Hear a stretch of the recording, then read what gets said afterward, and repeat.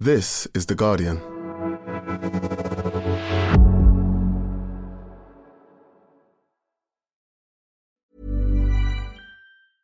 Finding your perfect home was hard, but thanks to Burrow, furnishing it has never been easier.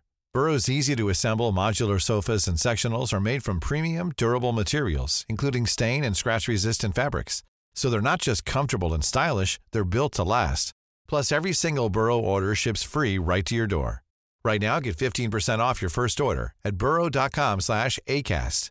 That's 15% off at burrow.com/ACAST. Every fan knows the right player in the right position can be a game changer. Put LifeLock between your identity and identity thieves to monitor and alert you to threats you could miss. Plus, with a U.S.-based restoration specialist on your team, you won't have to face drained accounts, fraudulent loans, or other losses from identity theft alone. All backed by the LifeLock $1 Million Protection Package. Change the game on identity theft. Save up to 25% your first year at LifeLock.com/aware.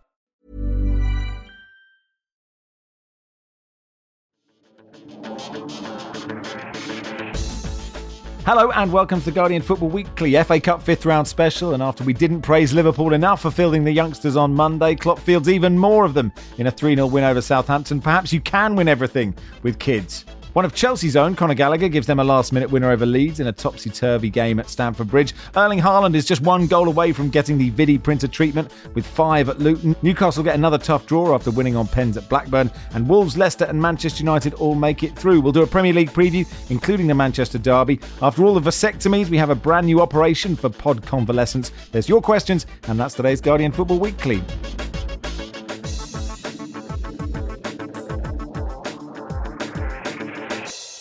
On the panel today, Nader Manuha, welcome. Hello, sir. Hello, Barry Glendenning. Hi, Max. And hello, John Bruin. Hi, Max.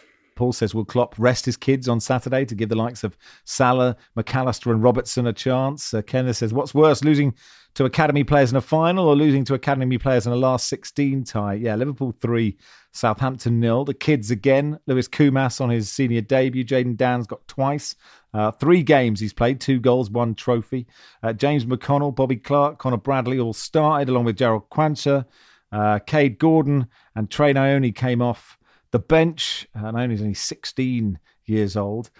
It's quite interesting. After the Carabao Cup final, we received, I think, some quite fair criticism for our coverage of the final, saying that we didn't give enough credit to Liverpool and paid too much attention to the narrative of Chelsea being bottle jobs and whether they were all so young as well. I'll just read one message from Dave, who is a friend of mine, who I used to work with at the homeless shelter. I don't like to talk about my charity work, of course, but he said, God, you guys missed the magic of that. That was a beautiful thing. It's not about the money that Chelsea's players cost. It's the experience of Quansah, Clark, McConnell, Dans. I believe Klopp when he says it's his greatest achievement. The level of inexperience of top-level football we had on that pitch was ridiculous. To have the better of extra time, McConnell had the most touches. Wild. I'll leave you be. Say hi to Jay, who is Mrs. Rushton. And I guess, that is it. If you're a Liverpool fan, this week has been magic. Seeing kids from your academy deliver. If you go week in, week out, it's almost nothing better in football. Nadem, you were there, so I don't know. And you obviously are not guilty for Monday's pod, although we're a family, so we're all guilty. If any of us are guilty, but I just wondered what from your innocent standpoint, what do you make of it? Innocent standpoint. It's very generous of you, Max. I think I don't know. I like going into the final on the weekend. When I was hearing people of a Liverpool persuasion talk about the final, they didn't sound too excited by it because of the amount of injuries that they had. So I think the fact that they win it with the youngsters that go out there, it does make them feel a huge sense of pride, because for them, I guess they became the underdog within that piece. And the youngsters getting a chance to come on and play well, I think, not play well, but win the game. I think that's the bit that's key, because otherwise your sort of perception of the game itself would have been a frustrating one, because you'd say, oh, what an opportunity if only we had everyone available. So it's worked out to be a great few days for them, barring the fact that Gravenberch is injured, and then I think for the game yesterday as well, I think Andy Robertson was ill before the game, and that's I think maybe another one, which is why, say, Joe Gomez was playing centre midfield, things you never thought you'd see. Yeah, and even that game yesterday, there were spells where Southampton were playing pretty well, I think Southampton will feel disappointed that they didn't score. I think Kelleher was forced to make a couple of really big saves, but then they missed some opportunities as well. But again, it must be a great feeling to be a youngster at Liverpool, a great feeling to be a fan to watch youngsters winning at Liverpool. But, at some point when, say Liverpool play City in 10 days' time, do you think anyone from that Liverpool sort of like fan base will be saying, I hope you play this guy, I hope you play McConnell, I hope you play Danz again? If you need them, great. But they want to see those senior players back. They know how important this stretch of the season is. So it's a great achievement for them to have been involved in the big games that they've just been involved in. But I'm sure Klopp and everyone else would rather just have all their seniors back. Yeah, I mean, I don't disagree with that, but I just kind of think if you listen to, say, Jayden Danns after the game and you sort of think about why we all fell in love with football, that it is a magical thing. I'm aware we've got two Manchester correspondents in front of us, but I spent a year in Sunderland, I'll have you know. Yeah, but okay, yeah. No, to be honest, in the final, what I saw was the same thing I saw, I think, in the semis and in an FA Cup tie earlier. And the thing I like the most about what happened with Liverpool is the fact that Klopp saw his senior players be tired and he said, right, well, who's available? You're coming on. And I would think to myself, as a young player, to be able to have that vote of confidence from a manager is massive. And as you step out there, obviously you could be nervous, excited or whatever. But one thing you have is the trust of the manager. I think it was in the League Cup semi against Fulham away. Fulham were pushing. And then next thing, here comes O'Connell, here comes this younger player to try and deal with that moment, moments which they've not experienced before. And I think that's where a ton of credit deserves to go, because he's not to say that he's like brave enough to do it, but he just knows that like this is the moment. These are the players available. This is when we have to do it. And I think a lot of managers, a lot of fans, probably myself included, would probably been in a place where, say, if you ask yourself, would the manager of a team that you support, would he take off a senior player when there's a long time left to go in a game if somebody's tired? And if he did do that, would you champion the decision, or would you say, what's he doing here? Has he lost his mind?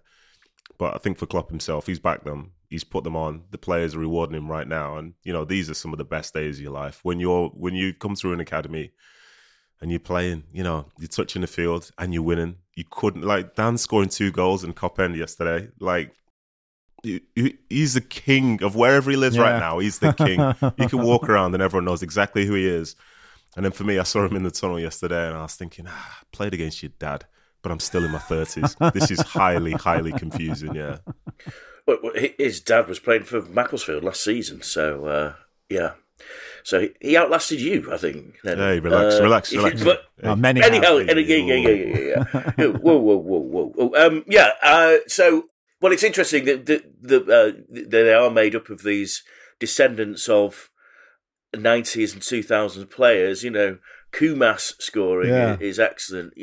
I'm waiting for the son of Phil Stamp or someone, or you name a random 90s player. I mean, I've done that quite a lot, as has Barry. So, Yes, coming on, scoring. It's been absolutely, Antrobus on the mark for Liverpool. It would be absolutely amazing. But I suppose one question you might ask is, the next man that comes in, what does he do with all these players? And that's one question and it's one of those things, isn't it, that when new managers come into a club, what do they do with the young players? Because they'll want dependable professionals around them, because they've got to establish themselves quite quickly.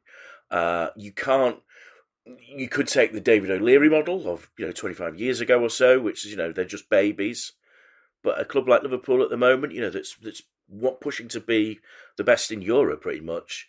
Is that acceptable? I suppose you got the Ferguson model a few years ago where they're ready. You chuck them all in together. I'm not sure, having watched these last few games, it's that they're all ready for that pitch battle that will be required of a season. They've been highly useful to Jurgen Klopp at a point when he just ran out of players. But the good thing is that in English football, where we did used to moan about not producing enough footballers, we do seem to produce enough footballers. What's that plan called? Is it EPPP? Is that what it's called? That was the Elite Performance Player Plan, which was set up about 15 years ago. there are issues with it in the fact that essentially the Premier League can poach the better players from smaller clubs. It is producing talent. I suppose one issue is, again, and I don't want to be negative about these lads. As Nedham says, they're having the times of their lives. But there is a point where, will this be the high point? Because what we have found is that there's an incredible churn of players these days. Players are built or, hewn into Premier League players. What happens when they drop down the leagues? That doesn't often go that well for players that drop from Premier League downwards. The only thing to say is, of course, is the Championship is a different standard these days. But at the moment, if I was a Liverpool fan, you were right, Max, to say this thing about how young players coming through is just about one of the most exciting things in football. We should also remember that the best teams that have ever played in football, AC Milan of the late 80s, early 90s, Real Madrid, late 50s, the Real Madrid of 20 years ago, let's say Manchester United, let's say Liverpool. Celtic, of course. Celtic all had that basis where they were from that club, that they were a bedrock of that club. It's something that's been lost a bit in recent years. It's good to have it back. It will be interesting to see whether those Liverpool players form the bedrock of the next Liverpool. Having a new manager coming in might mean that might not be the case, or it could be the case. Yeah, I was very disappointed, Max, at your capitulation in the face of the slightest bit of protest from irate Liverpool fans. I think you should have doubled down. I do think sometimes if you work in football, you're looking at it in a slightly different way, and I think that there is like whatever happens to these players is a really good point John makes. But like at this moment, at this time, like yesterday, Dan scoring those goals, or with those players just being on the pitch and Liverpool winning in extra time, those are sort of pretty astonishing moments. As you're entitled as a fan to go, this is amazing. Whether it's Klopp's greatest moment, whether any of these players go on to greatness, whether that kind of one of your own thing is just a sort of made up thing in our minds, or it's a real thing, are all kind of totally fair questions. But I think we were right to make the point that Chelsea are also kids, but they're more experienced kids. But I think maybe we should have said, hey, this was really great. And I just think I think we missed that bit. But that's just. Well, we're not Liverpool cheerleaders. We're not a Liverpool podcast. I mean, we were criticised for not talking about the game. We did talk about the game. We talked about how good it was, how close it was. We were criticised for not cooing over Liverpool's kids. We did coo over them. Apparently, we just didn't coo over them enough. We were criticised for pointing out that Chelsea also have young players because apparently the fact they're more experienced young players nullifies the fact that they're young. That cancels that out. They're all actually 30 and not 22, 20, 21, whatever. Jonathan Wilson has on numerous occasions on this podcast, and he made this point again on Monday, because far be it from Wilson to repeat himself, that the environment Chelsea's young players have been chucked into is detrimental to their development. Whereas Liverpool's youngsters have been nurtured, admittedly less experienced youngsters, they've been nurtured in this wonderful environment with Jurgen Klopp at the top. It's very settled. So they know exactly what they have to do if they are called upon. They're not really under any pressure to deliver because they're so young and inexperienced. And they also happen to be quite good at football. They're not just random street urchins that stowed away on the Liverpool team bus on its way down to Wembley. So, and then, we addressed the narrative around the game, and I think that's fine because it was interesting, the narrative around the game. Gary Neville came out with this snappy soundbite and all the other journalists ran with it, everyone else who was reporting on the game. So, I thought that was interesting. Why shouldn't we talk about it? But, if we weren't waving our pom-poms hard enough for Liverpool, that's grand. That's not our job. No. But I still think you can say all of those things and still appreciate how magical that would be. Right? We did appreciate it. I'm just appreciating it a bit more currently. Right, well, grand, fine. I mean, I thought their performance last night was hugely impressive. They probably should have been several goals behind before they scored, but they weren't. And looking at that team and their bench, there's players I'd never heard of, young kids. They brought on a 16-year-old. That's brilliant. It really is good. But I'm not a Liverpool fan. It doesn't warm the cockles of my heart as much as it would Liverpool's fans' heart cockles. And why should it? I was going to say, I think being at the stadium, the Liverpool fans were really happy when it's Kumas that scored, when it's Dan's that scored. They would have been happy, obviously, if like a more senior player had done so, but they sort of have that connection because they think, that youngsters live in the dream. You can see the joy that they have. I think even after Dan scores his first goal, Harvey Elliott's pushing him to go and celebrate in front of the Kop, and then you forget that like Harvey Elliott's about 12 years old as well. I think he's younger than Conor Bradley, isn't he? Exactly, yeah. But this is what you'd want in a best case scenario if everyone was unavailable. You want to see youngsters go out there, do well, and celebrate them. It's and obviously it's through force, but it's kind of like, do you remember when Arsene Wenger always used to field his youngsters in the cups and stuff back in the day, give them a chance to develop? You travel around, you knew that's the team it was going to be. If they won, it felt great. Obviously, you knew like the first team could do it, but it's nice. And also, I don't think I'm having a go here, but has this podcast ever had a discussion so big that reporters then ask journalists questions about what was said on the podcast? Or is that only reserved for Carragher and Neville based on whatever they say? It's generally just them. What happens is they say something contentious, and then rather than the reporter saying something contentious and getting grief from the manager, he says, "Oh, well, Gary Neville said." These things have always happened, but it happens more regularly. And as Barry says, it's an easy way to ask a question that's a little bit uncomfortable. But I do think we're following a bit of that US model. With it's like famous pundit said this about a player or manager, and they hit back, and you won't believe what Roy Keane said. Vinny Samways says. Yeah, the sort of Skip Bayless, that becomes Roy Keane and all that type of thing. And I'm not sure this is a positive development as a journalist with zero profile. Let's put it that way. But what does then happen is that journalists who don't have a profile can get a profile more quickly by just saying stupid shit, right? And so, like you have, it's your, do you have a soul? Do you have self-awareness and a conscience, or do you just want to say stupid shit and get 1 million followers? Sorry, had you anyone in particular in mind there, Max? No, absolutely not, Barry. Train Only, born on 30th of June 2007. Umbrella by Rihanna was number one. I was so worried it was going to get to a stage where it was a song that I hadn't heard of because I'm now too old to have heard of the songs. Well, I have heard of that, but he was born 4 days before Liverpool signed Fernando Torres. So, sorry, just one last thing as well, because I was fine. I was sort of like building a foundation of disrespect, almost of disrespect, just a little bit. Do our opinions not matter because on the website it doesn't call us experts?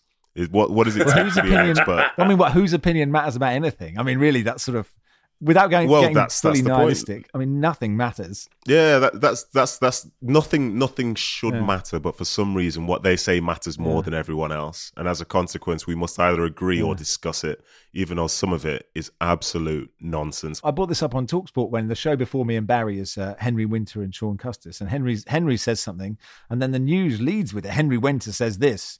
And I said, well, I've just said something else, but it's never Max says this, mainly because I'm just... Mate, my final point on this for today. I was on a show probably a couple of months ago, and we were talking about, this is before Højlund started scoring his goals, and he said, so this pundit X, guys can work out for themselves. They say this guy is not receiving enough service, there are not enough crosses into the box, he's not getting any chances, blah, blah, blah. I was like, that's interesting. Let me look into that. So United had put in the third most amount of crosses in the league, and Højlund had missed the third most amount of big chances in the season. Like, it's weird. How can there not be enough crosses, but they're doing the third most? Yeah. And how's he not getting service, but he's missed the third most chances? But I was like, that's fair enough. As long as this guy says it, he's an expert. So I guess that means it makes sense. Yeah, let's just go with vibes. There is this idea, isn't there, that certain pundits' opinions are respected. What's the level that? Say the pundits in the chair were like Arsene Wenger and Alex Ferguson, and they criticised you. Would that hurt because you're like they're the absolute grandmasters of football, or Jose, or you can name all of these, Carlo or whoever, or is there a certain level where say, can we name it a lower division? David Prutton. Prutz won't mind. Prutz or what's the guy that used to be at Leyton Orient? He's really Joby good. McInnough. He's brilliant. He's really great. good, but like because Joby McInnough didn't have like the most started career, would players respond to that? Would they just say, "Yeah, but you're Joby McInnough"? Or I think it would ultimately depend on what they say and how they say it. I think sometimes people can go very big on things like you mentioned. As far as football goes, the only time people really come together to consume something football-wise is when there's a game on. So that puts you in the Saturdays or the Sunday realm. So whatever gets discussed there is something that everyone has to sort of digest, whether you like it or not. And if Ferguson, Wenger, whoever were criticising you, firstly, that would be a bit weird because as managers, they didn't really criticise their players outside anyway. So they carry themselves differently. No. But the fact is, you'd probably believe in it more because they've actually done the job of coaching individuals and have been successful with it.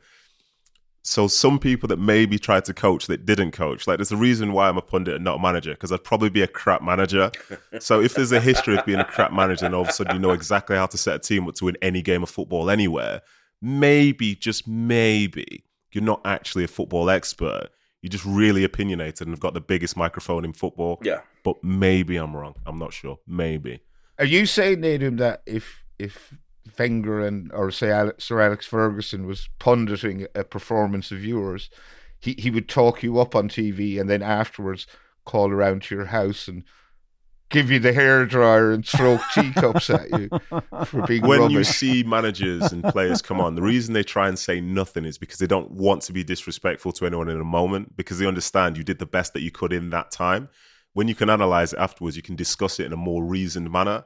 But, when all of a sudden you can be a lead co-com, or you can be a co-coms guy and just say, this guy's no good, that guy's no good, what's he doing, blah, blah, blah.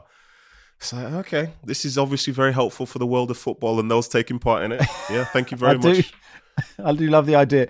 I love the idea of the doorbell ringing and, you answer the door and it's Sir Alex Ferguson says, would you mind if I come in and then get one of your teacups and then hurl it at you, and you say, "Yeah, by all means, come in." Anyway, look, we've got quite a few FA Cup games to go. But that was a very interesting conversation. At least I thought it was. You're welcome, obviously, to criticise us on that conversation, and then I'll meekly withdraw. They've not criticised us enough. No, well, not yet. Anyway, could I just state for the record that what we say doesn't matter. Liverpool still won the Carabao Cup final with some young players, and nothing we say will take that trophy. This is free. We'll be back in a second. Finding your perfect home was hard, but thanks to Burrow, furnishing it has never been easier. Burrow's easy-to-assemble modular sofas and sectionals are made from premium, durable materials, including stain and scratch-resistant fabrics. So they're not just comfortable and stylish, they're built to last.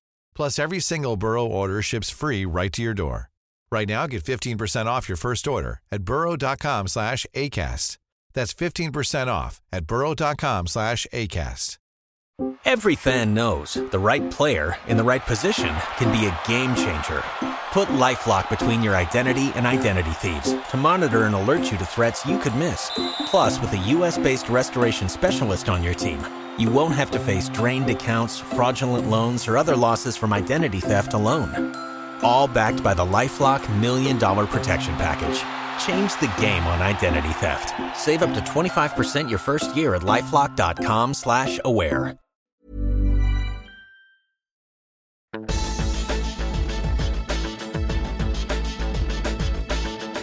Welcome to part 2 of the Guardian Football Weekly. So Chelsea 3 Leeds 2. NHS manager says, are the pod breathing a sigh of relief that they don't have to go into bat again for a second time in 4 days as to why Chelsea aren't as bad as their league position and performances might suggest. It was a strong Chelsea 11, and they were probably lucky to beat at Leeds, who did play really well. Archie Gray was great, and Mateo Joseph getting those goals. Conor Gallagher took his goal brilliantly, John. And it's so interesting that these rumours keep on about him leaving because Chelsea have to balance the books, and he might go to Spurs of all places. And like we talk about all these Liverpool youngsters, we're not going to talk about them anymore, but there is the one player at Chelsea who sort of, you feel embodies Chelsea-ness, whether that matters or not. And you feel it's almost like the most important person at the club at the moment, or player, right? he sort of he sort of oozes that Southwest London swagger, doesn't he? You know, you could see a gold bracelet on a black polo neck, and off his corner swaggers into the night and he's like a Chelsea player of the last 5-6 decades, isn't he? And he's done really well for them. Started scoring goals for them. But yes, you're absolutely correct. There is this rumour that because of Chelsea's continuing financial issues, profit and sustainability, the type of thing that we've discussed with Everton and Nottingham Forest, that he, as a pure profit player, might have to be cashed out. And I think that is, it's rather sad, because you would expect that Conor Gallagher, in a previous era, would have been given a new contract and been anointed the new, son of Dennis Wise or whatever it might be. But the models of which certain people decide to build football clubs means that a player like that might have to be cashed out. It would be very unpopular with Chelsea fans who aren't particularly well disposed towards the owners, but clubs having to sell players because of finances, not a new thing in football. And you mentioned Archie Gray, who was fantastic, who took apart a Chelsea midfield which cost an awful lot of money. There may come a time, sorry Leeds fans, when Archie Gray has to be cashed in, and this is the reality of football. It's just that we didn't expect it to come to Chelsea, and that's the problem. Yeah, it's a very, very good point. And are we 100% sure that he will go? Is this what we're thinking? No, not at all. No. Given, I think he's had a good season, and even though Chelsea have been very, very up and down, I think I've enjoyed watching him play to the point where he didn't prove me wrong as such, but I thought he was a good player. But I understand his full value now. I see the aggression that he has in there, and I think he offers a sort of slight difference in that midfield, because they've obviously got really good footballers, but the bite that he has, it's something which gets the crowd up, and I think you need players like that. Obviously, we'll be disappointed to have not, say, scored in the final, but this is someone, as we say, is like a young player that gives everything, that's got quality, and it's what you want to build teams around. So I hope for his sake, if he wants to stay there and the fans want him to stay there, I hope he can stay there, because that is a big bonus. But if these owners are being questioned now, the next thing Conor Gallagher walks out the building, I'm pretty sure that might end up being one of the most toxic situations known to mankind. Well, not to football kind anyway, but yeah, I hope he stays, because I think he's a really good player. I mean, if it was one of the most toxic things to happen to mankind, perhaps I didn't realise Conor Gallagher was that. I know he's important, but wow. What did you make of the game, Baz? I thought it was a good game. I thought it kind of embodied or encapsulated Chelsea's season in the course of 90 minutes. They were decent in spots. They were dreadful in spots. Enzo Fernandez, their World Cup winner, drifted in and out of the game. His pass for Gallagher's winner was sublime, but he doesn't contribute enough for me, Clive, given his status and cost. And I thought Leeds were probably unlucky not to take it to extra time or not to win, really. They didn't field a full strength team. They rested their front four. Nonto, Bamford, Somerville were all on the bench. Matteo Joseph, who I must confess I'd never heard of. I believe this was his full debut. He scored 2 good goals. And Leeds, I don't think they'll be disappointed. Promotion is their main focus, but they gave a very good account of themselves and probably will have gone home thinking, we could have won that. So Kenilworth Road, Luton 2, Manchester City 6. 5 goals for Erling Haaland. I mean, we all know he's good. Now, I might say the one moment that I thought the most interesting of all the goals was the second goal, I think it was. He just sprinted off without even look. De Bruyne got the ball, but he didn't look for where the pass was going. He had just gone, just running towards the goal, and then the ball just appears at his feet. And I don't see that too often, even at that level of football. Yeah, it's clearly you've not watched my highlights, Max. When I had the ball at the back, the forwards, they'd go. And it's like, well, here it comes, the big channel ball. Get yourself down there, my friend. And yeah, I know exactly what you're talking about. And that's the sort of the connection that he has. I think Haaland mentioned that after the game.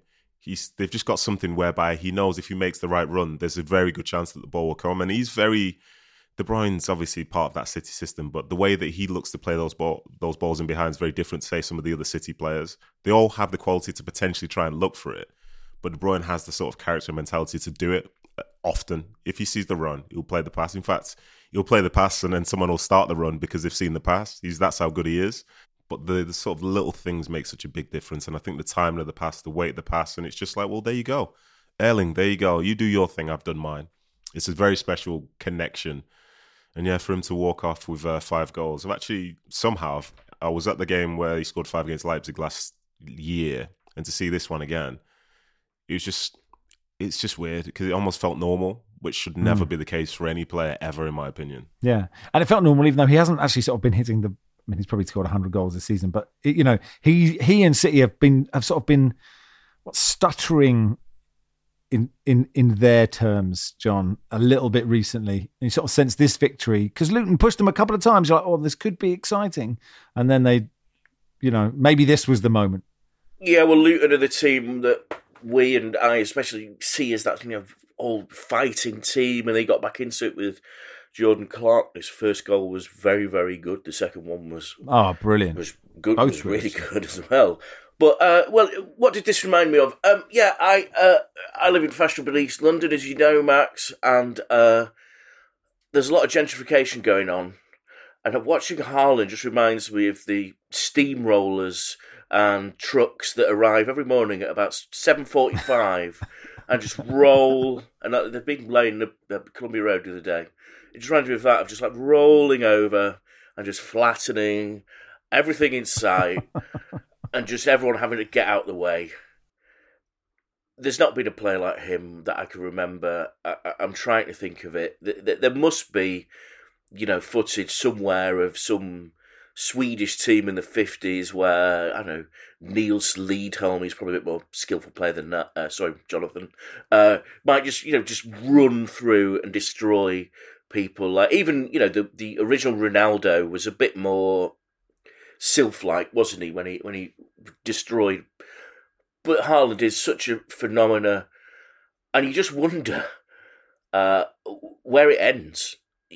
Presumably it ends with records, goals.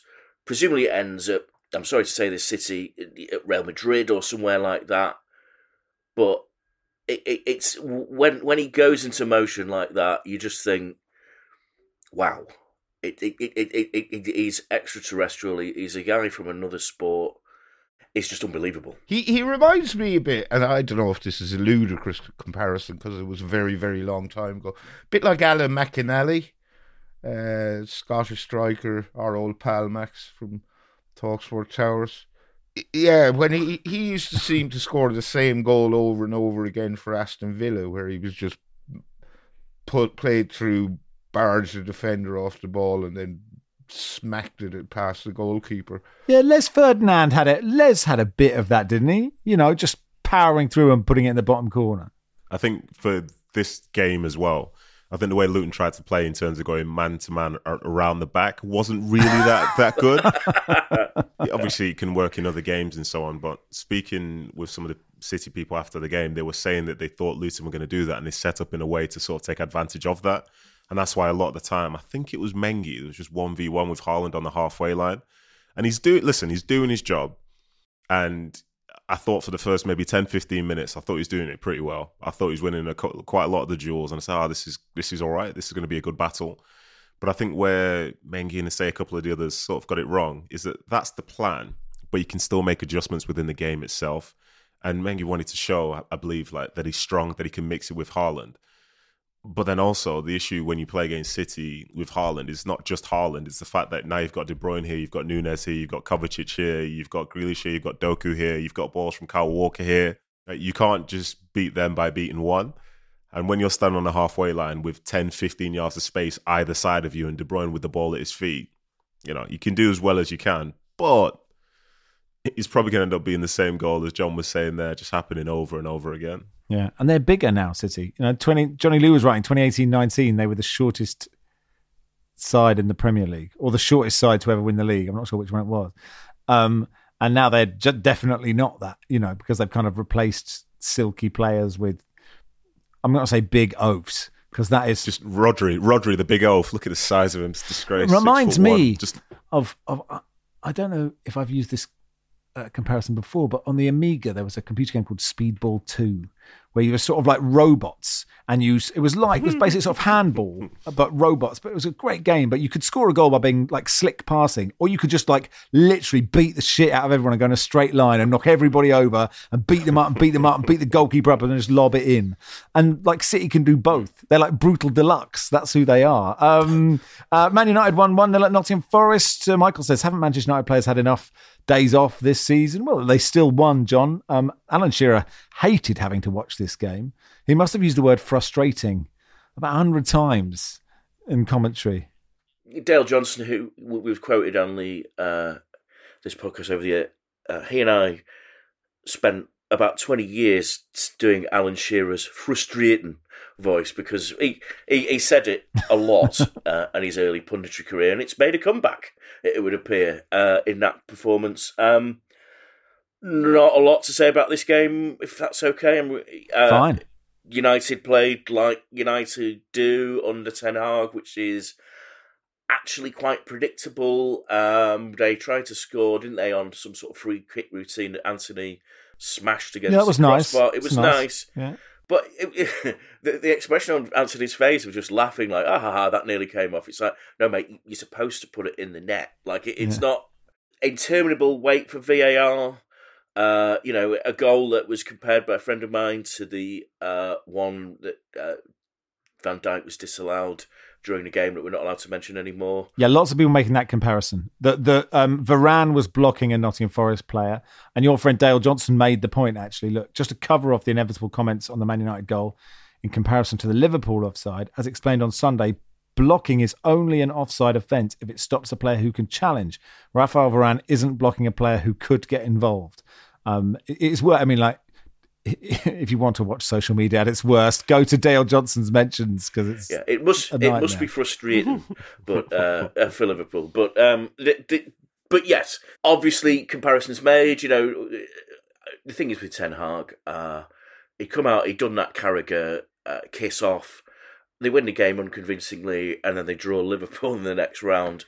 He's not a lucky guy. He's not a lucky manager. Eric Ten Toast, as Richard Keys called him. I had not heard of that, but that is really good. Yes, Eric Ten Toast. It's a bit like that headline. The name's Bond, James Rodriguez, or whatever it was in that newspaper. Yeah, That's amazing. So I wouldn't disagree with Keysy.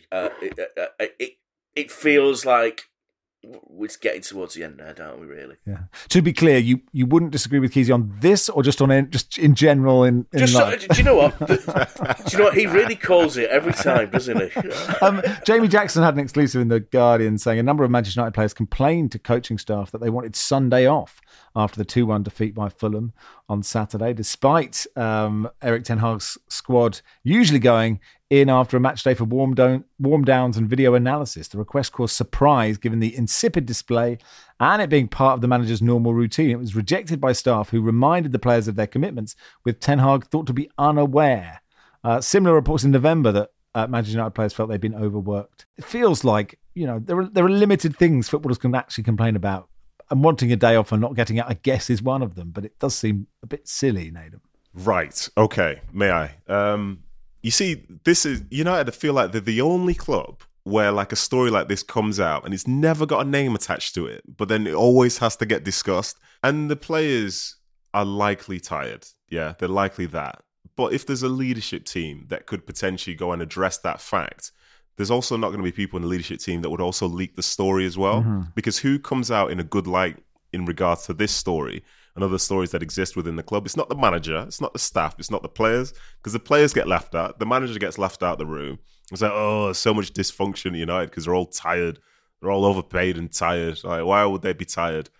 I'm like, this is especially after a defeat. You know, one thing you cannot do is even say a word after a defeat, especially the one that happened the other day. Imagine going, oh, sorry, I know we were terrible today, but I tell you what, we'll fix it. Let's not work on it tomorrow. Let's just chill. Or maybe just someone just said, you know what, I'd love a day off. Just like as you would, as people do. Just sometimes say it, but they don't mean it. But who are they saying it to, though? But who are they saying it to? The manager or like the flipping reporter somewhere? Oh, I just love a day off. You know, this is what's key. I feel like you sent a message to the wrong person there. But again, it frustrates me because they're such a big club that it gets real traction. And then we're like, well, who would it be? Oh, I bet you it was Fernandes, wasn't it? He's the one that's always tired. He's not a good leader. And we sort of run with it. It's choose your own adventure. But United overreactions get right on my nipples. Does my head in. I don't think I would question Jamie's story. It's obviously come from a good source within the club. I think Nathan makes a point that if Ten Hag doesn't know, then there obviously is some issue going on there. But yeah, and Jamie's not going to reveal his sources anyway, because that's not how it works. But I don't think we could ever say, and let's have a look at the performances on the pitch, let's have a look at the many stories coming out of Manchester United, that's been a happy camp for like the last year. So it seems to be of a piece to me. Yeah, but my thing here, John, is in regards to it not being a happy camp. Like, if United were a happy camp and they were losing, it'd be one of the weirdest things we'd be talking about. You know, that's the side of things I think goes missing. They were skipping around the pitch, another lap of honour. Like, we're just so happy together, just biding our time for consistency, but we're just delighted to just have everything going on. Like a bunch of players, and I'm not trying to say journalists doesn't know what we're talking about and whoever, but fine. If a bunch of players are driven to be successful, when they're not being successful, you'll find the worst versions of them, especially when it's for a prolonged period of time.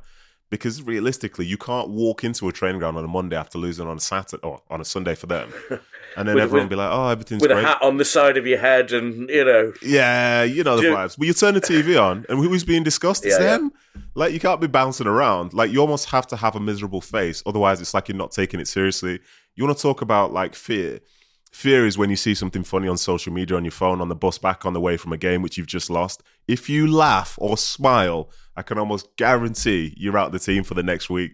So yeah, they can't be a happy camp because there's nothing to be happy about. To Ewood Park, Blackburn 1, Newcastle 1. Newcastle winning 4-3 on penalties. It's worth noting, Barry, the draws that Newcastle have had in cups, considering they didn't bother with the cups for years, and now they're actually bothering, and they get Dortmund, PSG, Milan in the Champions League.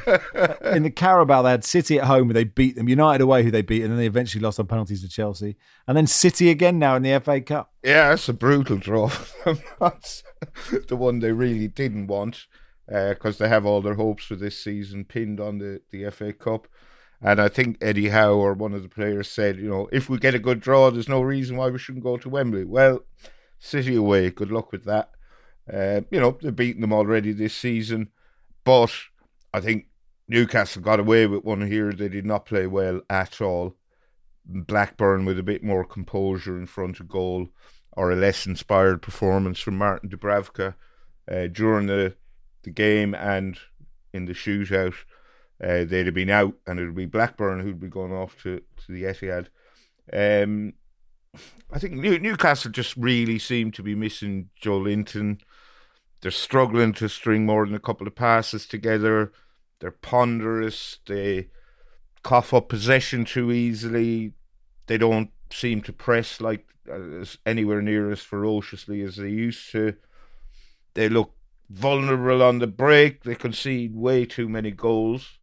Yeah, I don't know what's to be done about it, really.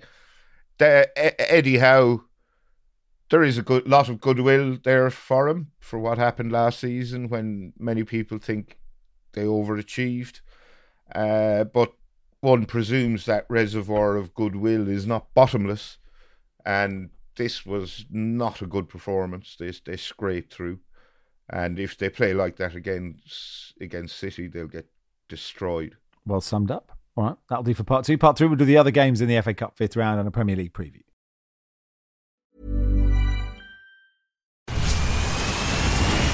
Where's that dust coming from? Still finding debris after vacuuming? Eufy X10 Pro Omni Robot Vacuum has 8,000 PA of powerful suction to remove debris deep in carpets. And it's totally hands-free. Want to know more? Go to eufy.com. That's EUFY.com and discover X10 Pro Omni, the best-in-class all-in-one robot vacuum for only $799.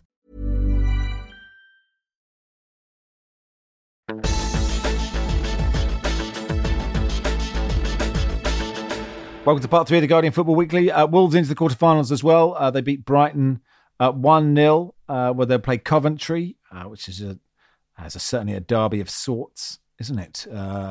Wolves Cov. A friend of mine who's a West Brom fan said that no one in the Midlands cares about Coventry.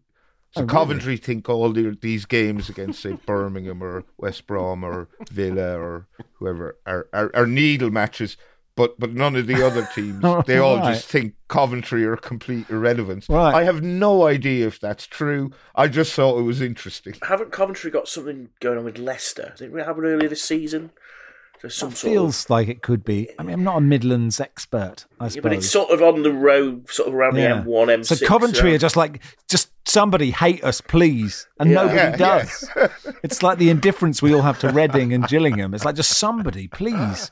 We would like to be hated.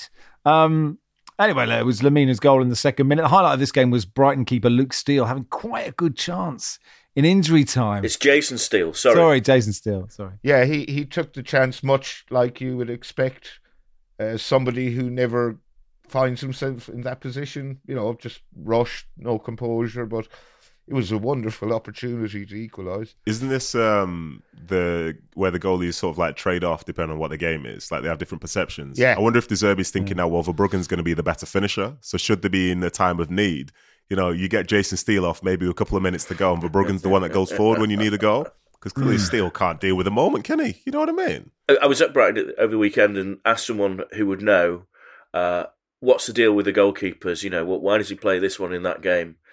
And they just said, no one knows. So that was I'd just like to pinpoint Gary O'Neill's celebration post-match. Son of Jurgen Klopp. Gary O'Neill, who's done a fantastic job, by the way, we have to say that by law. He's got a swagger about him now, hasn't he, Gary O'Neill? Do you think that's a risk? Do you think it's a risk? Like now he's fist pumping, much like Neil Harris did in those Cambridge United victories. It was quite fist pumpy, wasn't he? 1, 2, 3. But do you think that's a risk? Fist pumps come before a fall, I think, the saying goes. Bournemouth 0, Leicester 1. Abdul Fattah's winner. Baz, you said you hadn't seen a kick of this game. The only kick you needed to see was the winner from Abdul Fattah. It was a bit sort of, I'm going to say a bit Andros Townsend, a bit Arjen Robben. Just cut inside. You can see it now. Everyone can see the goal, right? Cut inside from the right, curled it in the top left-hand corner with his left foot. But a good win for Leicester. Obviously going well as well in the Championship. Could get the double, couldn't they? I was going to say, actually, Max, it's been interesting. The Championship, which has been so good this season, has been measured against the Premier League this week, really. And I think has acquitted itself pretty well. Southampton had the chances against Liverpool. Leeds did very well at Chelsea. And then obviously Leicester, took apart a Bournemouth team, which, if Leicester go into the Premier League, you'd expect them to be fighting over a similar part of the league. So, yeah, I mean, it speaks to the better teams in the Championship, I think. Hopefully, not all of them are going to struggle when they come up next season. Yeah. So Wolves will play Cov in that hate-filled, passionate one-way derby. Man United, Liverpool, Chelsea, Leicester, Manchester City, Newcastle. Ties to be played March the 16th and 17th. So look, a little bit of time for a Premier League preview, of which the Manchester derby is the biggest game. And I guess for City, I was going to say, Arsenal are away at Sheffield United. That looks straightforward. Liverpool go to Forest. Not as straightforward, but still should win it. So then the pressure is on City. But really, this also seems like quite a straightforward game, Nathan. For I think form stays in the window. Don't you dare! You walk that form back. stays in the room. Say that again. Ask the question. Ask the question differently. It's a massive game for City, and form goes out the window, doesn't it, Nathan? It's the biggest game of the season. Was it 12 cup finals? Let's throw the cliches out there. No, I understand what you're trying to go for, but these Manchester derbies I've seen for years. United be pretty good coming to the Etihad for some reason, and it's not necessarily them playing well, them playing badly. Just find a way to sort of get a result, and it's a big. It's obviously a big game for United. It's a big game for City. Most City fans, even though they've been successful, like this derby will always matter. I think from United, if they can get to a point where City were irrelevant like they were in the late 90s, probably early 90s as well, then great. But this is a significant game, and you said form goes out the window, or the form should matter. Well, form-wise, last 5 games, City have only had one more point than United. Oh, that's interesting. So how about that? So even though City have probably played better in that spell, the results are still very, very similar. So I think it's going to be a game where Ten Hag will try and have a plan. I'm kind of selfishly delighted that they don't have a left-back. They've got loads of doubts, all that stuff. So we can find a more chaotic version of United. And I think if that's the case, yes, City should be able to win. But they're also at the stage of the season where whether they're playing United, playing Sheffield United or whoever, they have to win this game because the next week as well, going to Anfield, which historically for City is not a great place to go when they want to try and get points. Everton, West Ham, we saw, Barry, that when Everton got the points deduction, they were galvanised briefly. Do you believe getting some points back will be galvanising? No, I wonder if it'll be galvanising in a different way or, ungalvanising. I don't know. It's a tough one to call because West Ham are so unpredictable. If they play like they did against Brentford, they should comfortably beat Everton, but there's absolutely no guarantee whatsoever they will play like that. You know, Nadim's talking about wheeling out the cliches. We don't know what kind of West Ham will turn up, and you generally have a fair idea what kind of Everton are going to turn up. So will that Everton be good enough to scrape a 1-0 or a 2-1? Don't know. So I'll sit in the fence. Draw. Well, it's funny you should say draw. I saw Everton last week at Brighton, and Sean Dyche. It'd been a while since I'd seen him in the wild, and I do mean the wild, because I was sat not far behind him, and his voice, when he's shouting at his players, manages to underpin the lowness of this voice, this sort of gorilla's mating call, or like those sort of death metal records where they're sort of it's just all I could hear throughout the game was just him just through all. Isn't there an Attenborough documentary on BBC One at the moment about this very subject? Sort of the sounds ascent of the wild. Dyche, but I mean, I've never. And the thing is, I've been to loads of games in which Dyche, but for some reason, it may be that the residents of the Amex is very quiet Saturday afternoon. But even when it got loud, you could still hear this. And then he came in, and to be fair to Sean Dyche, he was a bit. His voice had gone a bit, but his team are very, very frustrating to watch. And because, it was against Brighton, who are a good team, he was trying to slow down the play the whole time. Him and Ian Wone and Steve Stone are doing this sort of revolving pantomime act with the fourth official and the referee. And I wonder, they've got 4 points back. I wonder if Everton play positive enough football to get themselves out of trouble, because their approach to that game, a game they could have won because Brighton weren't really at it, raised a few questions for me. But if you ever have the chance to see the Sean Dyche gorilla mating call, don't pass up the opportunity. It's unique. Is it the pyramid stage, or is it is it one of the other ones? You know what? It's more Tusk Festival Newcastle right. Saturday afternoon. Right. Okay.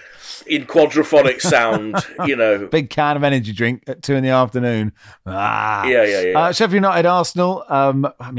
Presumably, it sort of feels like Arsenal score so many goals, and they keep playing teams who are bad, and then we come on and say, was that Arsenal good or was that Sheffield United bad? So maybe Sheffield United would surprise all of us. Forest, Liverpool. Simon says, if both Forest and Everton were given a 12-point deduction as of today with the other FFP charges. Sheffield United would find themselves sandwiched between the two. I'm unsure whether this would please Chris Wilder or send him into apoplectic fury. Keep up the good fight. Thank you. A mention for Sutton United, who missed that penalty against Colchester, which led to Steve Morrison being quite rude to the BBC London reporter. They scored a late penalty last night to beat Notts County away. A massive win for them. And I watched his post-match interview with the club channel. It was markedly different, I will say. So Steve was very happy. All our credit goes to Ali Maxwell of Not the Top 20 podcast, who sent this tweet saying, I just caught a high slice defensive clearance with a massive meaty header on the full in the away end at Orient. And I can't remember the last time I felt this level of adrenaline. My whole body is fizzing. Every fan's dream to head one out of the crowd.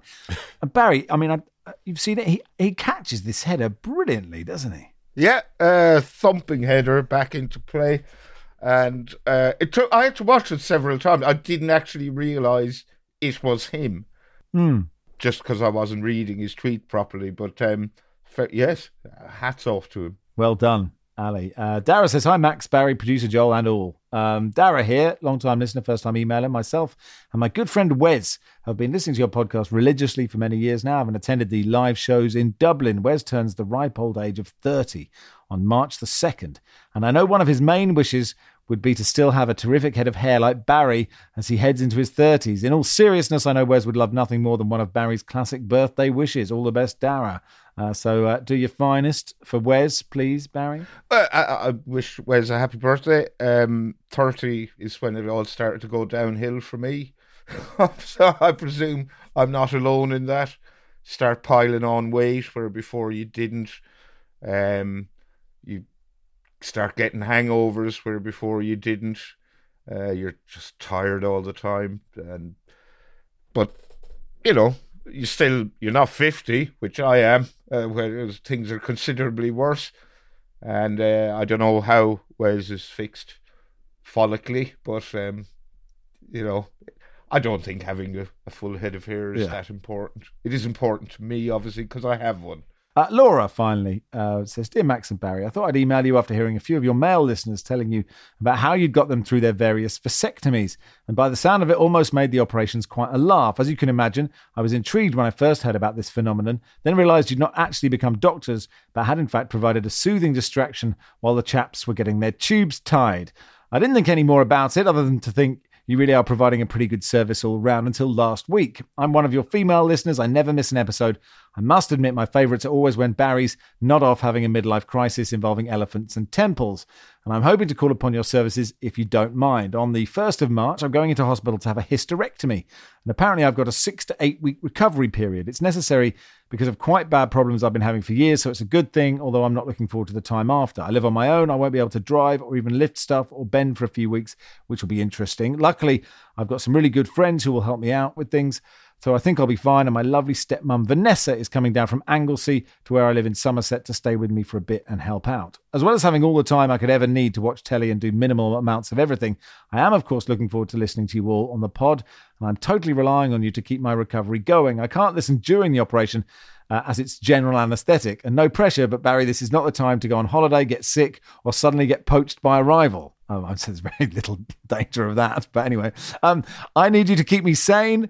Please don't let me down. Thank you so much to all of you for producing such an entertaining and genuinely lovely pod 3 times a week. You all seem to be really lovely people. And from the sound of the other listeners who've written in before, you're truly appreciated for what you do. I think entertaining people is often underestimated as a service. And I just wanted you to know that in a funny way, I think of you as friends. And I really look forward to hearing your chat every week. Thanks a lot for reading this. And could Barry please possibly wish me good luck in his inimitable style just to send me on my way?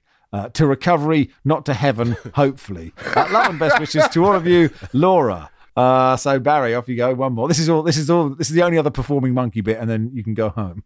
All right. Well, unfortunately, Laura, I will be doing my annual week of penance at the Cheltenham Festival the week after next, so I won't be around for that.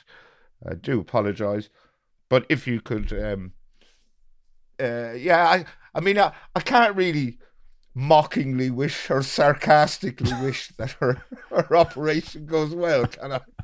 So you can. I wish you all the very best, Laura, and speedy recovery. I mean, you could do, you could say, I hope you have a 7 out of 10 hysterectomy. I think you want a 10 out of 10. I think, you think you've got to play it straight, Baz, to be fair. Yeah. Jolly good. Well, thank you for your email, Laura. We appreciate it. Wish you all the best with the up and with your recovery. And that'll do for today. Thank you, Naden. Thank you very much. Thanks, John. Cheers, Max. Thanks, Baz. Thank you. Before we go, just want to mention a brilliant new Guardian podcast that starts this week. It's called Black Box. It's about artificial intelligence. Actually, it's about our relationship with AI, the ways in which it might help us, and the ways in which it's going to be very bad. Each episode follows a different story, from deep fakes to facial recognition.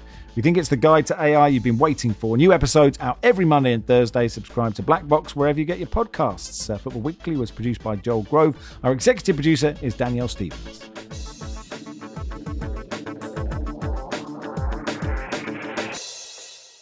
This is The Guardian.